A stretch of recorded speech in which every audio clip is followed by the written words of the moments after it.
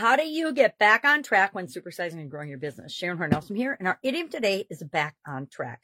As part of this year's annual challenge, the Get Your Goals annual challenge, we're talking about today, and I shared about 20 different ways that you can get back on track when you've slipped a little bit off your plan or your projected outcome when you're working on achieving your goals in different areas and aspects of your life. And the number one way is to have a goal process that you follow that includes all of the important aspects of setting and getting goals so that you have regular checks and balances so you don't lose track of, or so that you notice right away if you've slipped or you've gotten off track as you're approaching your milestones to achieve your annual goals and your lifetime, long-term legacy goals, etc. So this idiom is, of course, from the railroad industry. When railroads were the primary mode of transportation, if a train got off track, it was a big deal. It was hard to get it back on track, but it wasn't until it got back on track could it continue on its journey and have a successful trip or transport people or products and services to wherever they were going. Had to get back on track. And so that's where this idiom came from. It's from the early 1900s, and it literally means when a project or a plan or a goal or something deviates from the original plan or strategy, you have to actually do something and interact with the situation to get it back on track, to get it back according to plan. Some of the ways that we do that. And my question for you today is, how do you go about doing that in your organization as you're building and growing and supersizing your business? Life and things happen all the time and knock us off of our projected plan. And so do you have a process, or what do you do, or what's your strategy for dealing with these situations when we do get pushed off track?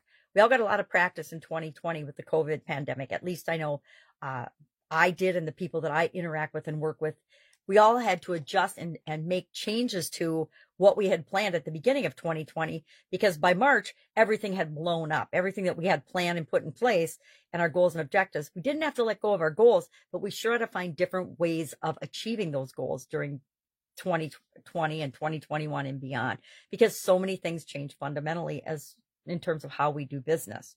So that's my question for you today, is how do you do that? Share in the comments below. I'll run through a couple of things that I do that help me to get back on track. The first and primary one is have processes and systems in place for, number one, noticing if you get off track. The first thing you have to do is notice that you're not going in the right direction. You're not going according to plan, so you can pull yourself back on.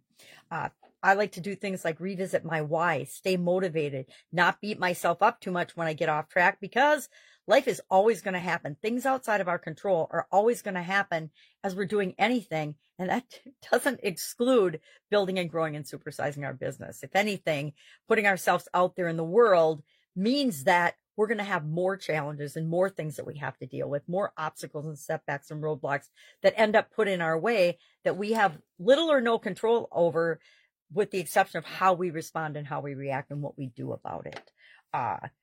So anticipate those problems are going to pop up. Don't beat yourself up. Figure out how quickly and easily you can tweak and change your plan to get back on track and get on course toward moving toward what you want. All right, that's it. Have an awesome day. Love to know your experience with this particular idiom. I guess I deal with it pretty much every day in different areas and aspects of my life and the people that I work with. How do we get back on track? Because things have happened that have pushed us off. Sometimes it's an illness. Sometimes it's an environmental thing. Sometimes it's, a regulatory change or a thing that we hadn't even known about or anticipated.